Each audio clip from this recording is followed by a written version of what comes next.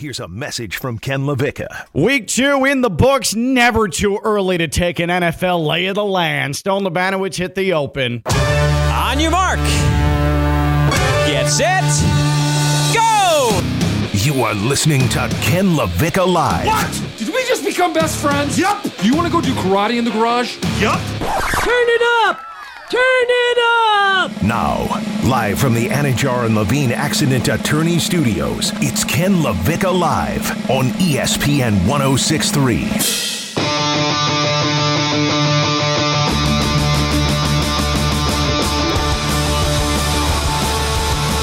Who's ready to jump aboard the Dolphins are the best team in the NFL train? Who's ready to jump onto that train, that locomotive? Absolutely trucking it down the tracks. Thea, are you ready? Are you ready to take the leap? Are you ready to commit to the fin? There's a couple of roadblocks in the way there for you. So I'm not ready with you, but I'm happy that you feel that way. Well, Stone, are you ready to commit to the fin? I feel the same way Theo does. Roadblocks? Yeah, some roadblocks. What are these roadblocks, by the way? Is it one of those push carts on the track? No, those 1800s push carts? No, they're red and have a sprinkle of yellow in them. They wear a feather on their cap. I think it's the Chiefs. Oh. Yeah. That's not a feather. That's an arrowhead. It's an arrowhead. They don't wear a feather There's on their feathers hat. on the arrow. Is that what you thought shaft. that was? No, come on. Did you really think that was a feather? I thought you were talking about the Redskins for a second. I'm like, that's long gone, bro. That's an ugly yellow W at this point. So what is an arrowhead? And, It's the head of the arrow. the fear of sounding stupid. There's no feathers in their cap, but I imagine there's 100. The feathers are on the back of the arrow, on the shaft, and then there's the other end of the arrow. Yeah, I was thinking the ones on the shaft. That's on me. Did you just ask what is an arrowhead? I know what an arrowhead is. It's literally in the name. I know what an arrowhead is, obviously. Robin Hood, all these guys, they shoot them. I get it. I'm understanding of what it is. I just didn't know that's what they wore on the cap. I thought it was a feather. Did you drop a Robin Hood reference so that we understood? Talking Native Americans? We could have gone Last of the Mohicans. We could have gone anything in that spot, and you dropped a Robin Hood on us. I just love that he did that because I don't. That's like one of the last people I think of when I think about Arrowhead. But he went Robin Hood. Yeah. Nonetheless, I'm not ready to jump on this Fins train yet. Okay, good. I'm glad we got to the bottom of that, and now we know that Stone knows what an arrowhead is. Yeah. I actually, in a shocking turn of events, agree with you guys. I am committed to the Fin, but I'm not yet ready to commit to the Fin as the best team in the NFL. Didn't see that coming, huh? I'm blowing your mind, maybe more so than Stone, us having to teach him what an arrowhead is. I will make this proclamation. The Dolphins are in great shape, and I feel unbelievably encouraged by them. After 2 weeks, beating the Chargers, beating the Patriots on the road, coming home for 3 very manageable games. You now, Stone, you look at this, and you got the Broncos coming in next week. Then you got the Giants after that. They've got a homestand coming up. 5-0 is a very realistic possibility for the Dolphins to start the year because they took care of damn business on the road. 100%. You're allowed to look at the beginning of the season having 2 games back-to-back on the road as kind of being scary, but if you get out of them clean, it's smooth sails, a smooth seas ahead. This is perfect for them. And then they did. So you've got the Broncos, you've got the Bills, you've got the Giants back-to-back. Are they tough? Well, Bills, absolutely. But did you beat them at home last year? Yeah, for sure. And that sun's still up there. That sun's still hovering around. It is still up there. So you've got Broncos, you've got at Bills, you've got Giants. Sorry, the Bills are week 18. I'm sorry, that's right, because the Bills complained so much that they got the week 18 game at home. But still, you almost went up there and beat them twice last year in Buffalo if you're the Dolphins, okay? In the snow, and then in the playoffs. You almost beat him with Skylar Thompson. With Skylar Thompson as your quarterback. So you can start to think about, is 5-0 a possibility here? Just looking short term. That said, I'm not ready to go with them through 2 weeks being the best team in the NFL. It's still a little ragged for me. Still don't love the fact that there's no Teron Armstead. Still don't love the fact that you can't get both significant sides of the ball on the same page. You have a kicker now who's freaked out by somebody lining up 15 yards to the left of the line of scrimmage, okay? The best team in the NFL, I think, is the San Francisco 49ers. Oh, okay. Brock Purdy, What was the discussion we had throughout training camp? What if, especially when the Trey Lance stuff started to go down and we thought that he was probably on his way out? Well, what if Brock Purdy isn't the guy? What if they're wrong about Brock Purdy? What if Brock Purdy can't keep up the same type of flash-in-the-pan production that he had at the end of last season, in the final month of the season? I think I've seen enough. The Niners are pretty good. They're pretty consistent. And even when they don't play well, they're still the same old grind you into the ground San Francisco 49ers. I think they're probably the best team in the NFL right now. And again, it's a small sample size. It's through 2 weeks. But like I said at the open, never too early to take a lay of the land. Love the Dolphins. Happy with what they've done so far, taking care of business on the road. You've got Broncos, Bills, Giants back to back to back. 2 of those home games. I like the position that the Dolphins have put themselves in if they can continue to stay healthy. But the 49ers still are so damn complete. And Brock Purdy appears to be, he was the biggest question mark, the guy.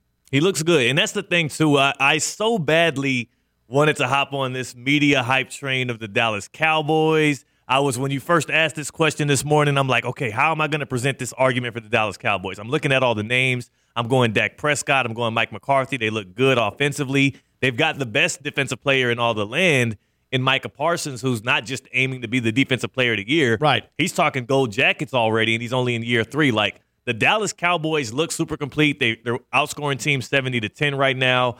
They're dominant. But then I look at the names again. And I look at the tight end, George Kittle versus Jake Ferguson. I look at the coaching staff. I look at Kyle Shanahan versus Mike McCarthy calling plays. Brock Purdy is not far off when you think about production-wise. How much better is Dak? Let's ask the question. Yeah. How much better is Dak Prescott than Brock Purdy? Well, It's almost an abstract question. It's tough, right? Because, Dak Prescott's better. Yeah, he's got. I think he has more talent. I think all of us, if we're GMs and we're starting a team tomorrow, we're all choosing Dak. Sure, but that's going off of talent ceiling. When if you're looking for consistency, it's probably Brock. Quarterbacks are so closely tied with their play caller or their offensive coordinator, right? So if you want to go in their system, right? So if you want to go, who's going to be the system you want to rely on more? Kyle Shanahan and Brock Purdy? Give me Shanahan and Purdy over McCarthy and Prescott. Yeah, we've had enough of a sample size of Mike McCarthy. I've seen Mike McCarthy put a lone running back in front of his quarterback to protect him on the final play of a playoff game. No, wait, Kellen Moore. That could have been Kellen Moore. They could have gotten rid No, of that that's what guy. they want you to. That's what they want you to think. Big Mike McCarthy propaganda machine is telling you that was all Kellen Moore. That's why we had to get rid of him. That's why we got rid of him. It was bad play calling. Meanwhile, Mike McCarthy's like, whew, dodge that bullet. I tell you what, he has dodged the bullet so far with Kellen Moore over there in L.A. I mean, they're 0-2. Mike McCarthy himself, they're 2-0. So he's dodged a bullet so far. It's not Kellen Moore's fault. I think Brandon Staley. If I'm the Cowboys, though, if I'm Jerry Jones, if I'm Mike McCarthy, you know what I'm doing? I'm continuing to pile on Kellen Moore. I'm just pushing stuff out there to Shefty throughout the course of the year. Like, hey, last year Kellen Moore said this. Kellen Moore did that. You're 7-1. The Chargers are like 2-6 at that point. You're like, hey, you'll never believe what was in a game plan against Washington last year. That Kellen Moore guy. Hey, just play into the propaganda. Yeah. It's a new era. Kellen Moore was holding you back. Start slipping Dak some propaganda to say as well. That's in right. Press conferences, man. I just with this new coaching staff, this offensive coaching staff, everything's so consistent, so well put together, so well constructed. Just keep piling it on Kellen Moore. Me. Because I'm petty. That's what I would do. Dak hasn't thrown a pick yet, right? He hasn't. He's clean. Sauce Gardner dropped one. This is the toughest part about talking about the best team. Because the 49ers, I'm going based off of the fact that their identity in the first full year of the Brock Purdy era, and I know it's 2 weeks, but we're seeing him as the guy. There was no doubt it was not a discussion. He was the guy. Yeah. We're seeing the same consistent, physical, creative, and eventually overwhelm you San Francisco 49ers. But the difficult thing is you're seeing a Dallas Cowboys team that they get talked about too much, and it's wildly annoying, and we complain about it, but then they come out and they're smacking people around. And Stone, we were discussing it on Sunday. This looks like a team that's in full bleep you mode. I'm sick of hearing the detractors mode. I'm sick of being made fun of mode. We have something to prove type of team. And so I think that you can say the Cowboys have played the best through the first 2 weeks of the season, maybe look the best, but then make the case like I'm trying to, that because of their consistency and literally nothing has changed from a team that came one win from the Super Bowl last year, the 49ers are the best team. Does that make sense? It also, I mean, if you look at who the 49ers have gone through versus who the Cowboys have, they faced Daniel Jones and Zach Wilson, who we've gotten 2 weeks of Daniel Jones so far, who was down like 50 points to the Cardinals in the first half this past week. Like, I just don't think that the only argument against the Cowboys right now is they haven't been challenged. And they're the Cowboys. Well, yeah, they're also the Cowboys. And we have memories. Our brains are able of recalling hilarious memories of seasons past, like, I don't know, the last 15 years of Cowboys football. And I think that reputation holds us back as well. The reputation hurts. The hype around it hurts. The fans who keep thinking that it's going to be their year hurts. But, again, I just look at this team as different than those previous teams. Part of it is going to be like the more conservative play calling from Mike McCarthy. Though it might not be inspiring and big and good for fantasy teams and whatnot, it's going to be good and conservative enough to hold up against the teams they have to go through. I mean, if the Cowboys stay healthy, they should be able to fist fight everybody to a potential division championship. 100%. I think when push comes to shove, though, and you have to look at the players on a roster, I mean, Christian McCaffrey's the problem. I think he alone is worth 7 points on the spread, each and every week. Yeah. And I don't think the Cowboys have that guy late in the game that they're going to look to. They're going to lean on. I don't think so. I think more so that's Micah Parsons, who's going to come in late in the clutch. When you have a guy like Christian McCaffrey who can literally by himself change a game. And you're right. They got those guys on both sides. They got Christian McCaffrey. They got Deebo Samuel. They got Brandon Ayuk. They got George Kittle. And then on the defensive side, it's not just Nick Bosa. You got the best middle linebacker in the league in Fred Warner, especially in a pass-happy league. He's one of the best coverage linebackers. And then you lose D'Amico Ryans, but you still see that the defense holds up. I have so much confidence in this 49ers team. The only thing that can hurt them is, well, the same thing that hurts them year after year after year after year, that they can't really stay healthy. Right. So are we across the board in this room right here in downtown West Palm and in John Levine Accident Attorney Studios? Are we across the board around the horn, 49ers best team in the NFL? Because that's what it sort of sounds like to me.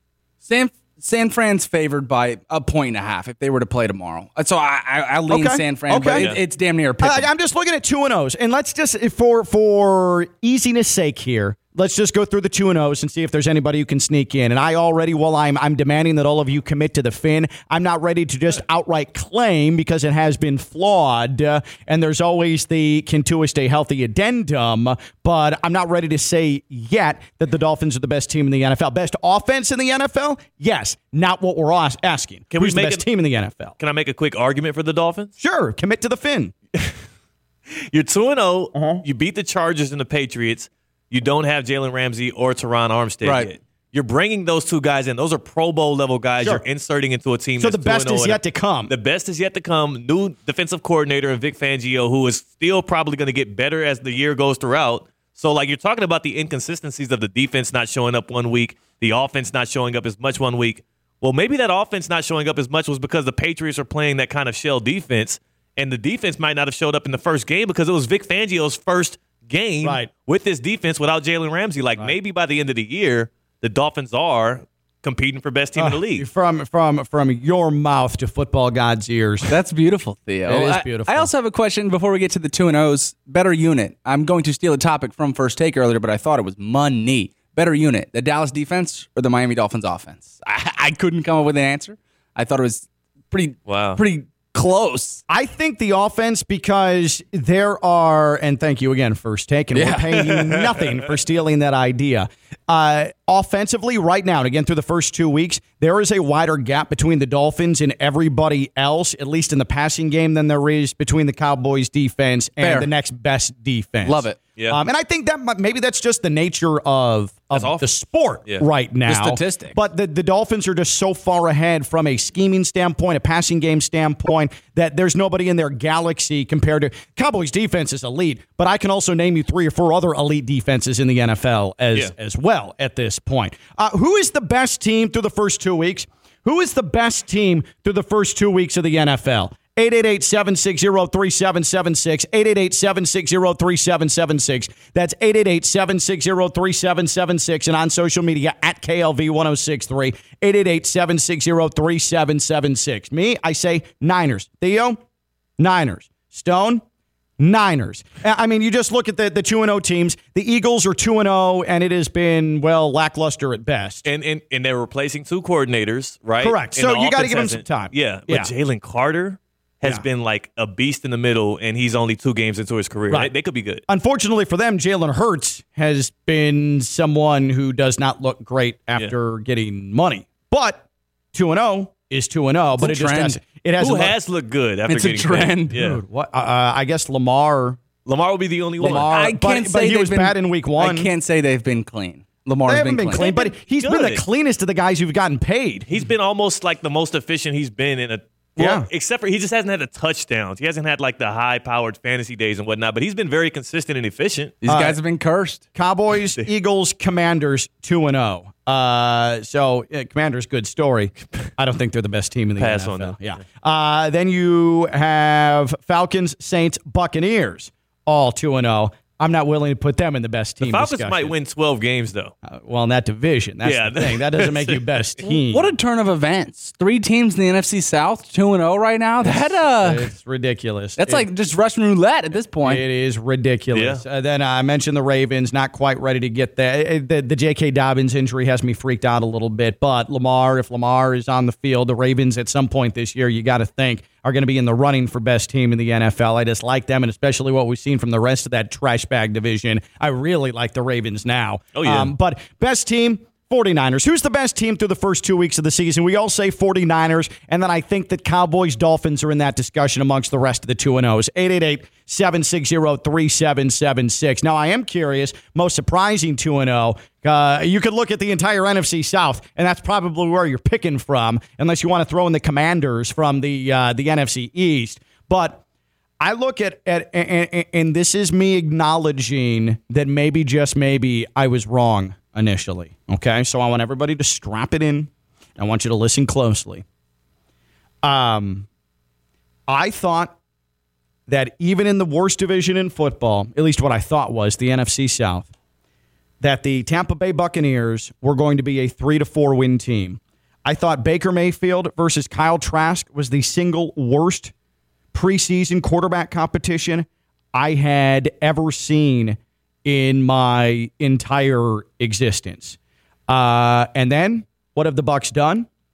They've had a quarterback who it looks like, is he playing unbelievably well? No.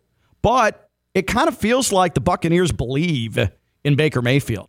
They have at least gotten behind Baker Mayfield. Now, that quarterback competition I just mentioned, it's the worst quarterback competition in a preseason I've seen since 2008 Dolphins Josh McCown against John Beck before Chad Pennington got there. That was the worst quarterback competition I've ever seen. The year the Dolphins won the division, 13-3, 2008, that's right. They started training camp with their quarterback competition, Josh McCown, against John Beck. Think about that. Thank you, Mike Tannenbaum, for all you did for the Dolphins that year. I'm going to remind him of that Friday, by the way, when he joins the show. Nice. But it seems like they believe in Baker Mayfield, and I'm looking at Stone right now, and he is just beaming. He is ear to ear. He is glowing over there. And then the defense is really, really strong. Oh, but they've only played the Bears. All right, well, Dan Orlovsky wants to tell you that Justin Fields was an MVP candidate. Well, and then the Bucs are picking him off at the 3-yard line. Shaq Barrett just leaning into the end zone. 2-0 is 2-0. I never expected the Bucs to be 2-0. Certainly didn't expect them to go to Minnesota and have their way where Baker Mayfield says, I know all their defensive calls at halftime. I'm going to choose the Bucs as my most surprising 2-0. Did you also the play, the Shaq Barrett pick six, did you see what Levante David said about that Buccaneers linebacker? They ran the same exact formation. They knew exactly what was coming. They ran the same play 3 times in a row. There was a penalty on the first one because Shaq Barrett jumped the snap early. He was offsides. There was a penalty on the second time they tried it. I think a lineman was blocking downfield. They called it an offensive pass interference. They called it a third time in a row, and it's a pick six at the goal. That to me, that's malpractice. Is like somebody has to be fired after that. Somebody has to be fired or benched or Stone, is this normal? I mean, if you get a penalty on a play back-to-back, you're running it for a third time at this level of football? I mean, if your goal is to end the drive with a kick, which could be field goal or a punt, just don't turn the ball over. Like, if you're an offensive coordinator calling that play, just put it in the dirt and we're going to punt the ball, right? We're only down 3. Our defense has to step up. Like, you're not really worried. You call the play knowing that you're most likely not going to move the chain. So just put it in the dirt, move on. We're going to punt this football. But they showed him to look 3 times in a row against a veteran, like 2 or 3 years ago was in the Super Bowl defense with most of the same guys, and they thought it was going to pan out well. I like the way the Bucs are playing because while they're the most surprising 2-0, it's been complete football. It's been dominant football. It's been clean. And you want to know what else I didn't see that coming with Baker Mayfield as the quarterback. Are they chugging down the field? Not exactly, but they sort of have that Cowboys feel of, and I think that's probably a product of Baker Mayfield as the quarterback. Hey, bleep off. Listen, they weren't chugging down the field in 2020 with Tom Brady. They were dinking and dunking, and he was hitting some of his Mike Evans and Chris Godwin guys, similar to what Baker Mayfield's doing. There's not a quarterback playing as well as Baker on third downs. He's got a 123 passer rating. I mean, he's playing clean football. He's not turning the ball over. And let me get this one off. It's consistent. Let me get this one off. You about to get off? That was not a quarterback competition. It was procedural. It was not a quarterback competition. Not at one point did anybody think Kyle Trask was going to take there. But, right, competition builds character. You got to pull the old cliches. However you coach, this is the Bulls theory. That's right. You got to go earn it, Baker. He didn't have to earn a damn thing. Most surprising 2-0, Theo, because I don't think you agree with me. The team I had written down was the Tampa Bay Buccaneers. Oh, okay. But here's the thing, though. You got to remember my history with one Baker Mayfield, right? Like, I don't think you're allowed to go the Bucs. Yeah, he forced you out of your Panthers for all fandom. you've done to him. I'm literally allowed to go the Bucs. Like, if I wouldn't be me if I didn't say the Bucs surprised me as being 2-0, because literally I was a Carolina Panthers fan. I dedicated about 15 years of my life, my hard-earned life, on rooting for the Carolina Panthers. # keep pounding. And Baker Mayfield was that final straw that broke my back. I'm the camel in this analogy. That took me out of my Panthers fandom. I believe so stringently against Baker Mayfield. I thought he was the worst quarterback possible to bring in there, especially after watching P.J. Walker and Sam Darnold and washed up Cam Newton. Baker Mayfield is why I left. So there's no way I would believe coming into the 2023 season, another team giving Baker Mayfield another chance to be the starting quarterback in that same division was going to be 2-0 to start the year. Now, did they play a sorry-ass Vikings team? And did they get to play the Bears, who's running the same play 3 times in a row against that veteran defense? Yeah, it helps. This is the argument against the Buccaneers being the most surprising 2-0 is that the combined records of the teams they've beaten is 0-4. Yeah, well, I mean, but still, it's Baker Mayfield. It's Baker Reagan Mayfield. All right? And I didn't expect Mr. Do a podcast next to a dead dog. Mr. Write a long soliloquy about my exodus from a city before they even get rid of me. Reveal that your middle name is Reagan. Revealing his name was Reagan. And the least surprising thing ever. I did not expect him to be 2-0. So I am now officially, publicly giving him his credit. He's been a gamer. He's been putting his body on the line. He's been making good throws. He has Mike Evans as like the number 2 or 3 receiver in fantasy football right now. Like, Baker Mayfield has been an above-average quarterback for the Buccaneers. And if he's going to continue to play this way, then they can contend for that division for whatever that means in the NFC South. But, yeah, they're the most surprising 2-0 team. Theo and I are right now, we're on the same wavelength, as they say. Locked in. Best team, we both think it's the 49ers. The most surprising team, 2-0, we think it's the Buccaneers. Best team right now through 2 weeks of the NFL, and who's the most surprising 2-0? 888-760-3776, 888-760-3776, 888-760-3776. Now, if the season ended today, who's picking first overall in the draft? I think this is an important discussion because we've seen some bad football. I mean, typically you'll see bad football, but the bad has been real bad the opening couple of weeks. I would argue both games last night were an affront to the game of football.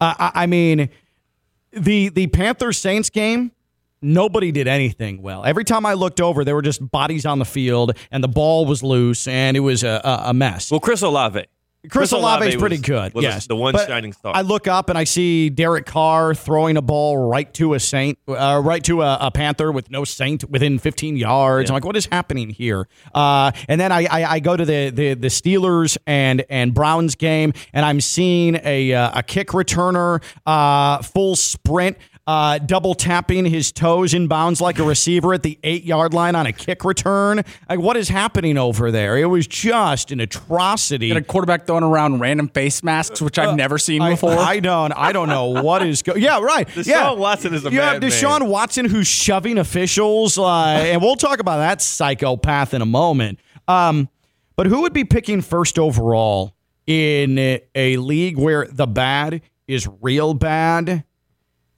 I look, and we talked about the Bears a little bit and how big a train wreck that is. And that's a train wreck, and they're going to be in the discussion. But I have no confidence whatsoever that Jonathan Gannon's going to rally the troops in Arizona.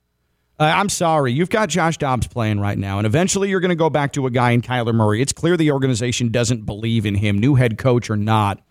Jonathan, you know when you get a feel, and I am not going to be able to present these advanced metrics. It's been 2 weeks of why the Jonathan Gannon thing in Arizona is not going to work. He makes weird sound effects when he's talking to his team. He has terrible motivational speeches about taxis and trains and buses and things like that. But you know when you just get a feel that this guy ain't it?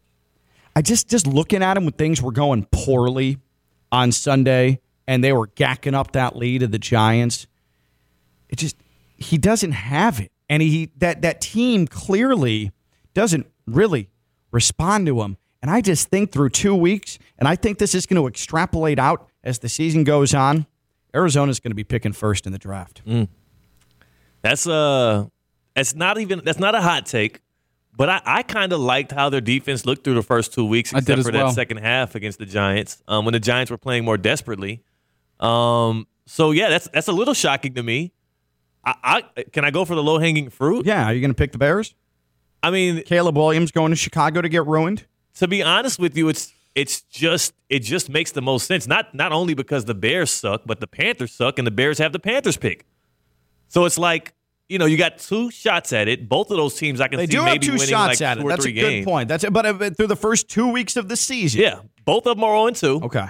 Both of them have looked abysmal. So they would get, regardless, the Panthers pick. They're getting the Panthers whatever pick. The tiebreaker is in that spot. So if we were going to Vegas right now to pick or put money down on who's going to have the number 1 overall pick, the Bears are going to have at least 2 of the top 5 picks, and I would assume one of them is maybe going to be number 1. I mean, specifically to the Bears, though, there's no redeemable qualities I see in that football team right now.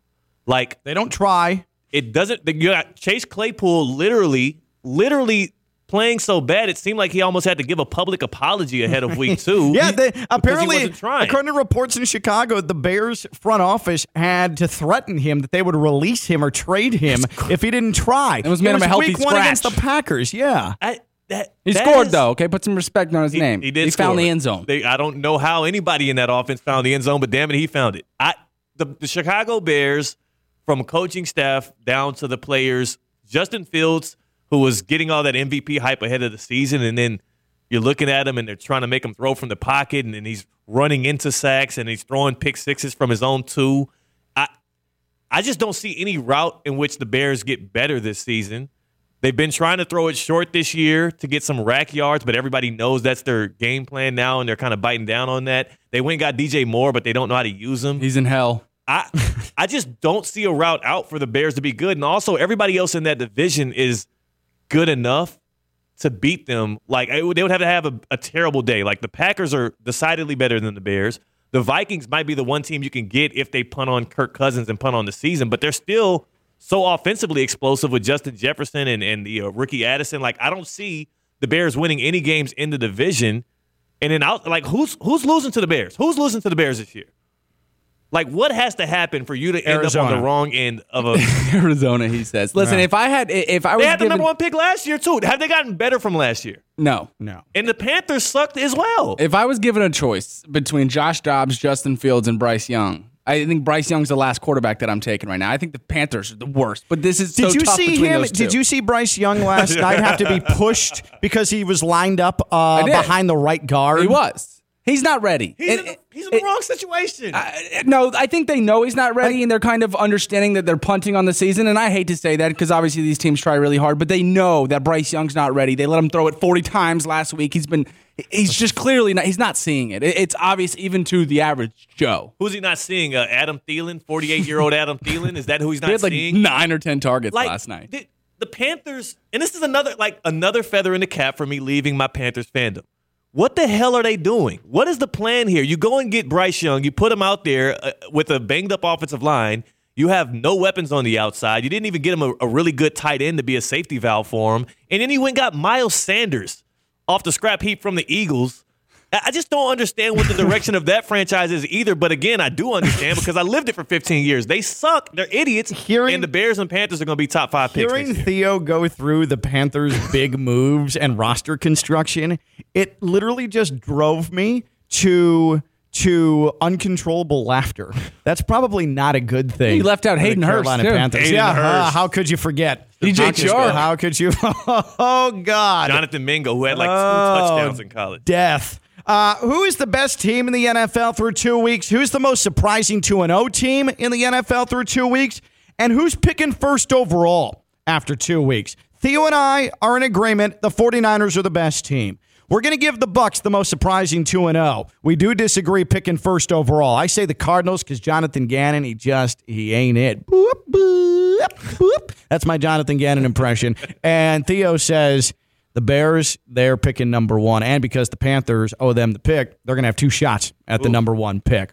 After week 2 in the NFL, who is the best team? Who's the most surprising? Who's picking first overall? 888-760-3776. 888-760-3776. Again, 888-760-3776. And on social media, at KLV1063. We have a lot to do today, including taking your calls, including taking your social media. I apparently am now in a social media beef with Scott Hansen of the Red Zone Network for something that I thought was innocuous when I said it yesterday on this show. But now he appears to be upset and he's not happy. And so this is something I'm going to have to deal with now is the beloved Scott Hansen of the Red Zone Network being upset with me because I do think now it's a thing.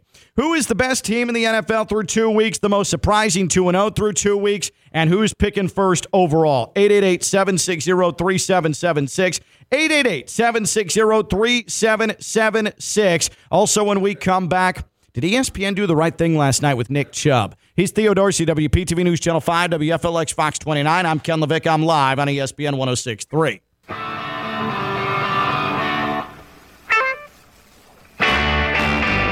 From the Anajar and Levine Studios in downtown West Palm Beach, you are listening to Ken LaVicka Live on ESPN 106.3. Commit to the fin.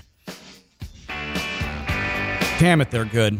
Is that a thing? Are y'all saying that? No, I just made that up, and the Dolphins better damn well pay for it if they want to use it. Okay. I was just making sure. I know, committed to the G. Georgia was using that for a while. Commit to the fin. Come to the SIP.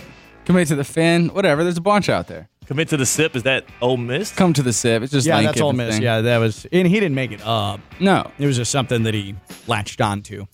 Commit Nice. to the fin. Ken LaVicka production. Oh, how about it? His brain's always working, churn out content. Can't really commit to an NFL team, though. It's like, Sure you can. I did.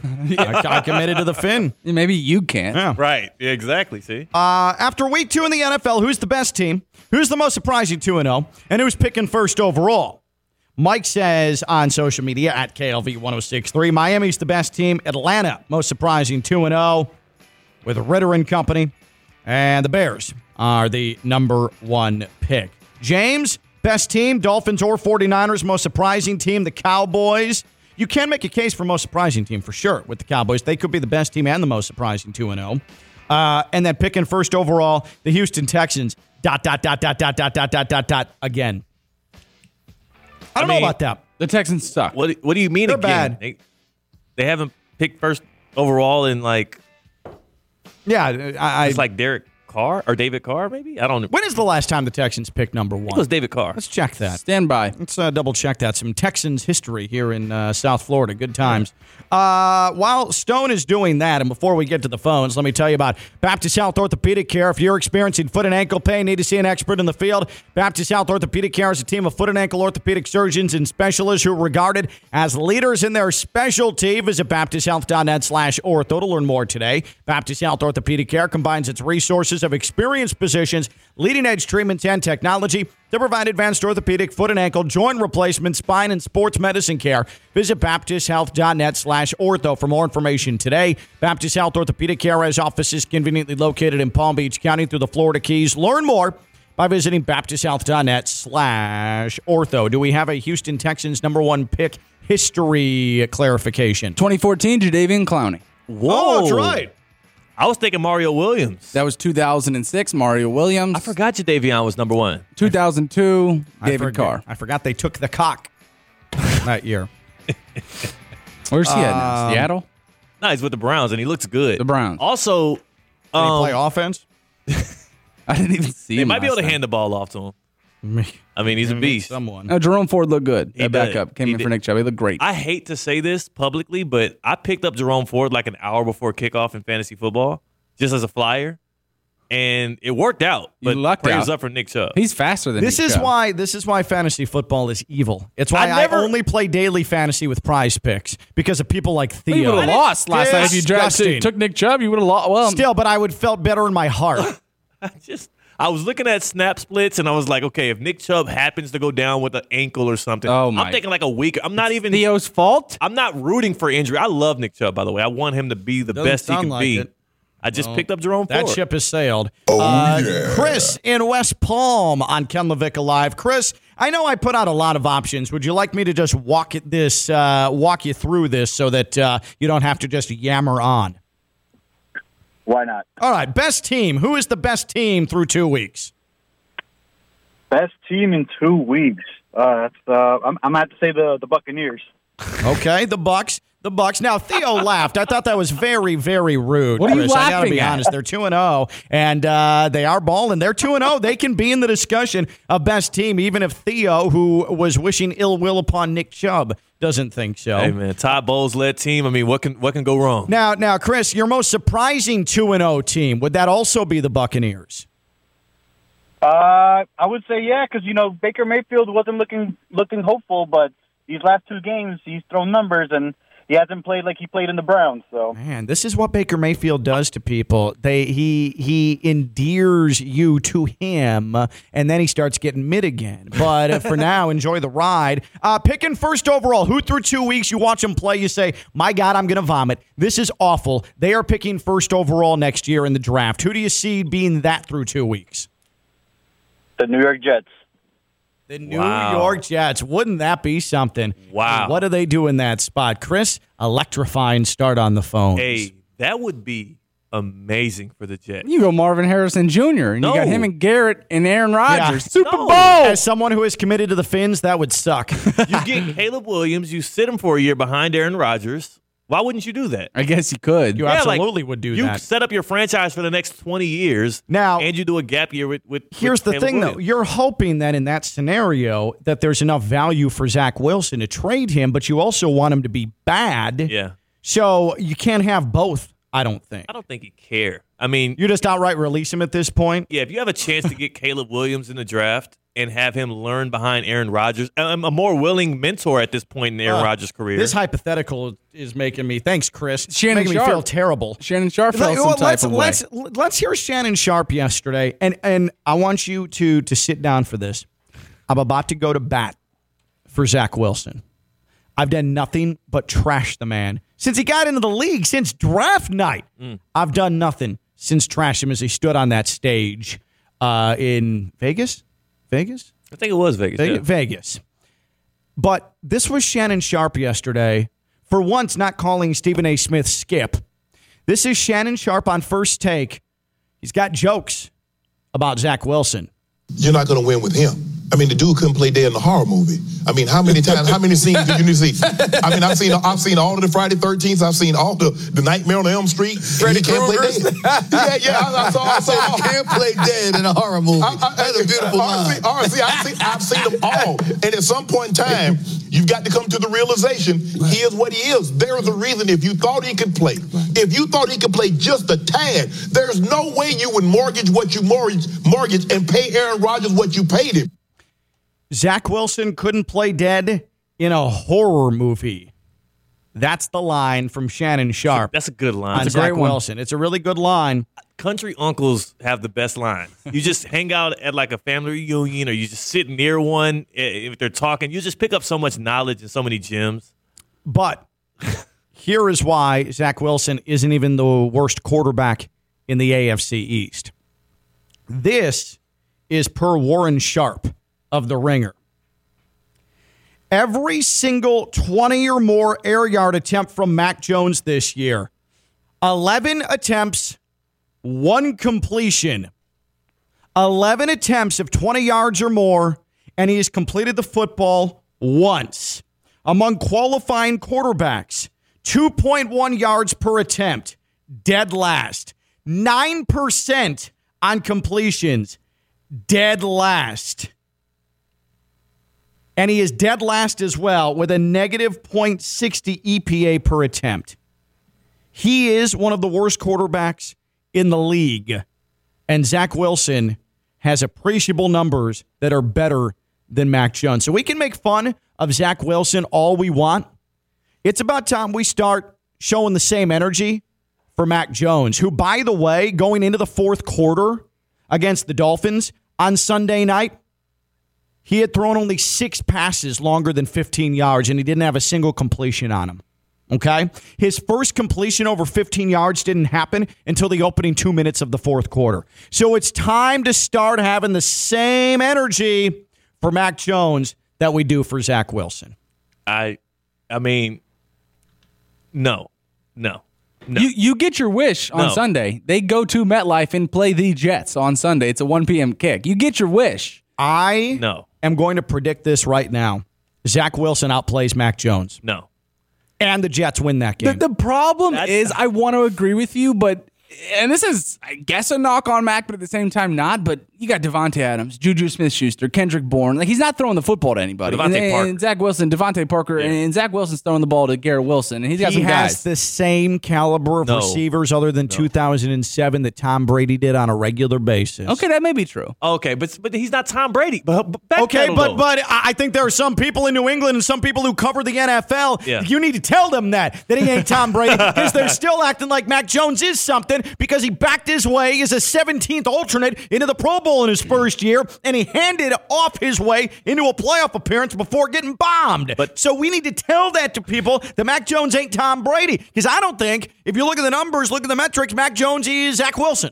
All that matters is that Mac Jones knows he's not Tom Brady. All that matters is that Bill O'Brien, who's the new offensive coordinator with the Patriots the now. Savior. Boy, is he helped him turn the corner. He's a good offensive coordinator. He's better than, Matt Patricia and Joe Judge? Well, that was just boneheaded. Well, yeah. But they don't look like, where's the improvement? Where is the improvement? What improvement have you seen in 2 weeks? Moral victory, Patriots. They played really well against the Eagles. Did you not see week 1? So, but we're doing moral victory stuff for the Patriots. We're doing more. Again, we just ripped on that woman yesterday at NBC Boston. Could you find that, Stone? Of course. Because she's like, why can't you give the big fat guy the first down? He tried so hard because he's big and fat. The Patriots used to be the aspiring model of success in the NFL, and now, they played pretty good against the Eagles, and the fat guy had the ball. You should have given him a first down. This is pathetic. What a pathetic turn of events for that proud franchise.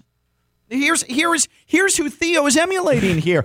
They played good. They played good against the Eagles. Go get him, Mecco. Here's NBC Boston. To just explain away. Matt, we were sitting here talking about that play, that final play, and we were just like, just give him the first down. Give him the first down. I just didn't understand why you just give him the first down on that play. Just give Cole Strange the first down.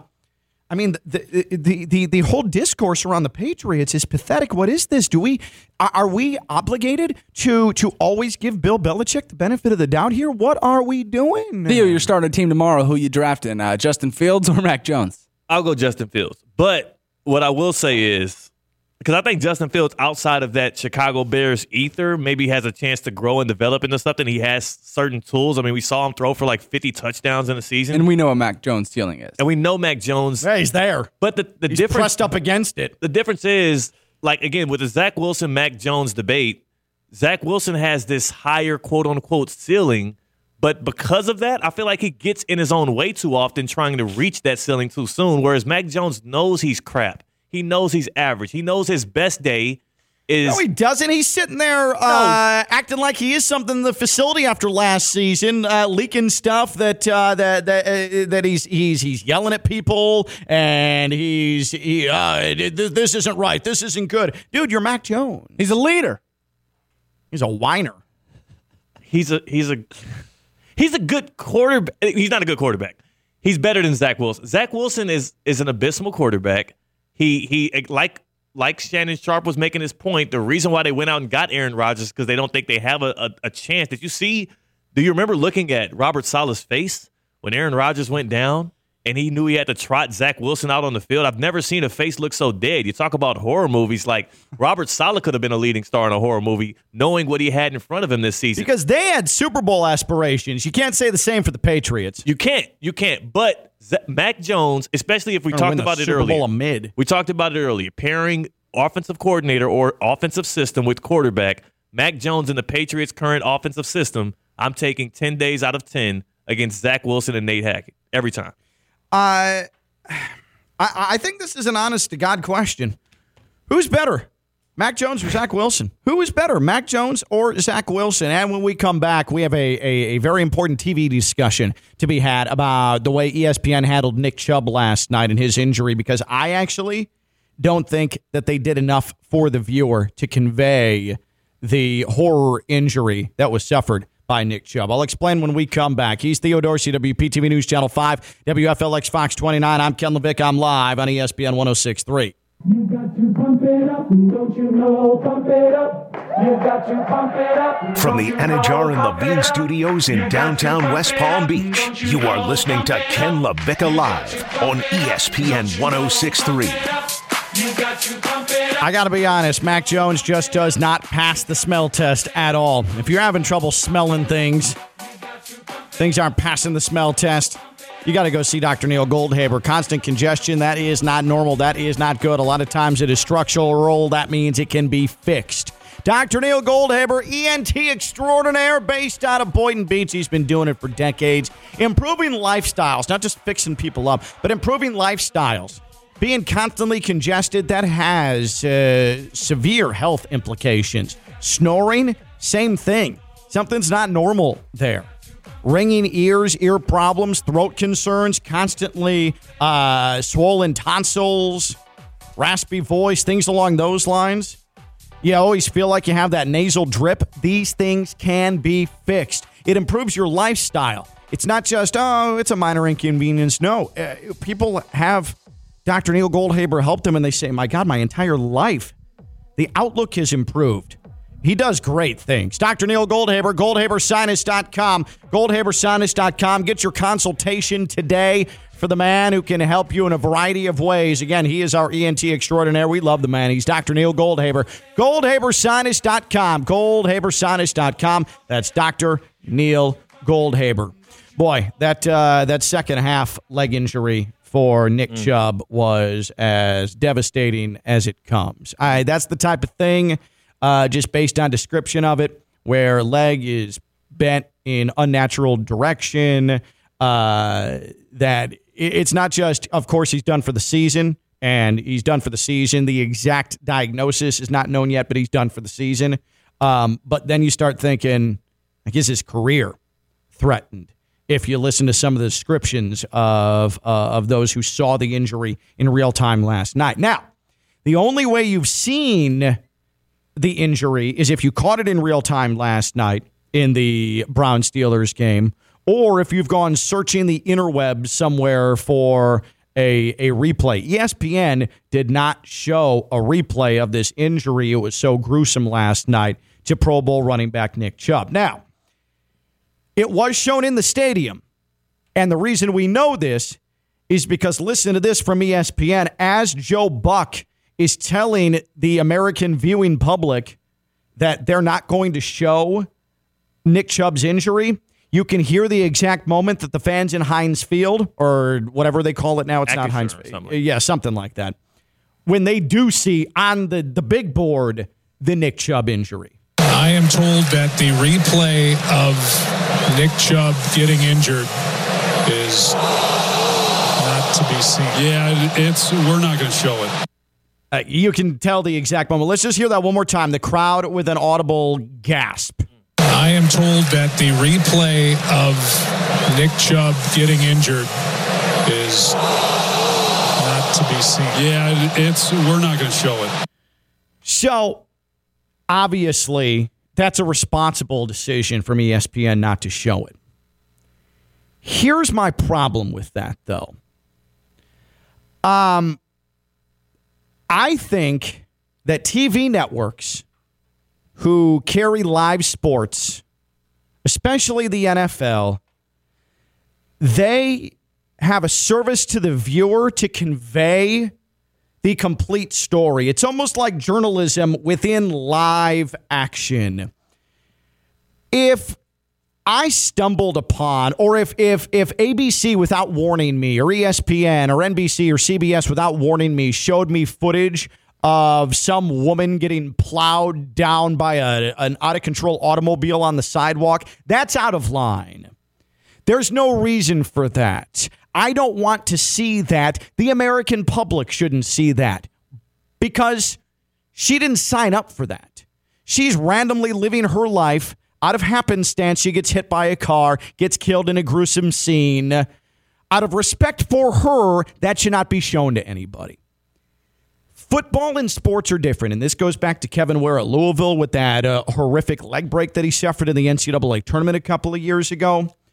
When you are playing a sport, okay, part of the sports experience, part of the story told is that of injury. It's unfortunate, but that's the case. Nick Chubb's injury, I think with proper heads up from Joe Buck, should be shown once or twice to the American public. Don't overdo it, because ESPN overdid it with Tua last year in the fencing position. We saw that over and over and over and over and over again. That was Amazon Prime, I thought. Was that it was a Thursday night? No? Was it a Thursday night or a Monday night? I can't remember. I think it was Prime Video. It was Prime. It was Prime. You're right. It was Prime. They're the ones that overdid it. It was Prime. ESPN would have never done that. Yeah. You're right. You're exactly right. It was Amazon Prime. Because they were new to broadcasting, and it was like everybody was like, well. They just showed it over and over and over and over again. But last night, because it's a leg break, they didn't show it because it's obviously graphic with the leg going in the different direction. But here's my thing. Like, it's fine. I am totally sensitive to the fact that some people don't want to see that. And it's not like I'm actively seeking these things out. Like, I'm not someone that back in the day was ordering Faces of Death off of the 3 a.m.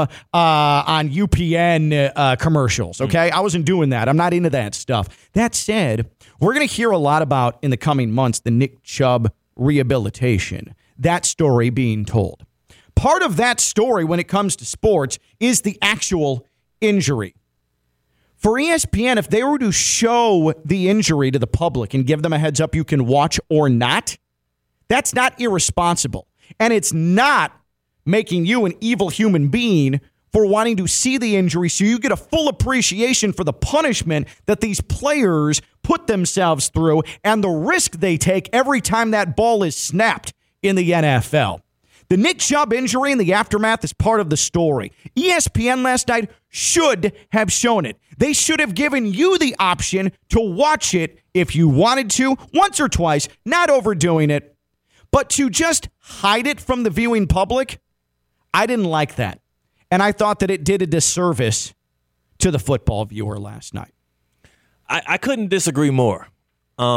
Mainly because the human element of this is that these athletes, Nick Chubb, Kevin Ware, Gordon Hayward, any of these guys, Paul George, who suffered these gruesome injuries, like for many of them, and when you hear guys like Victor Oladipo talk about the rehabilitation process and how much of a mental grind it is and how injuries are, it literally seems like from their telling of it, are the lowest points of their life. Okay, and they're playing out their profession in a public space with millions of people watching in front of 80,000 in attendance. Yeah. It sucks, and I get it, and it is a low point, but it's part of the gig. It's part of the gig, but is it necessary for you to replay it on live TV? Anybody that wants to see the Nick Chubb injury and wants to feel a full appreciation for it, number one, they can go on Twitter and find it with one quick search. I had it popped up to me in 3 or 4 different group chats I'm in, as well as when you're telling that story of the rehabilitation process, that's a moment when you can say, hey, viewers' discretion advised, this is the injury, whatever, give whatever warning and show it, and then tell that story of the triumph of him coming back.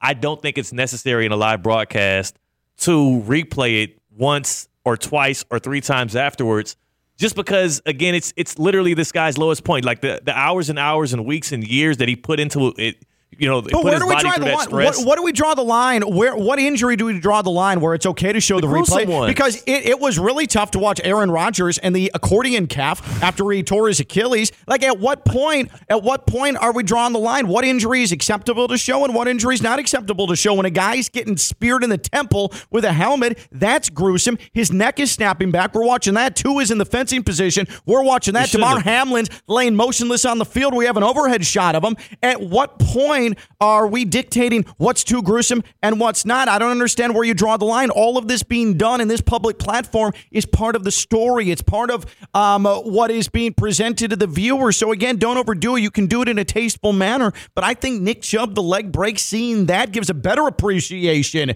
to me to the type of dangers these players put themselves in. And I don't want dictated to me what I'm not allowed or am allowed to watch by ESPN. I just don't know how big that crowd is that you're a part of as far as I'm sure I'm the minority. I acknowledge that. For educational purposes, you talk about journalism. When they didn't show it, I didn't care. I didn't care to see it. I know what happened. He had the same injury in 2015. I've seen the injury on the field before. I just didn't really care to see it. It didn't really rub me one way or the other. Am I totally wrong here? Did ESPN do the right thing not showing the Nick Chubb injury on replay at all?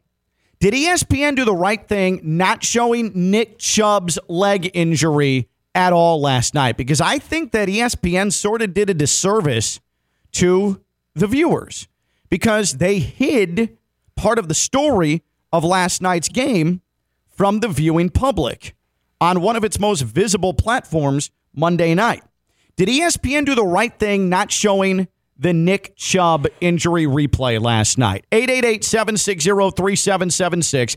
888-760-3776. 888-760-3776. I mean, Theo and Stone are staunchly against me on this. They wanted no reason. And it's not like I want to see it like it ruined my night.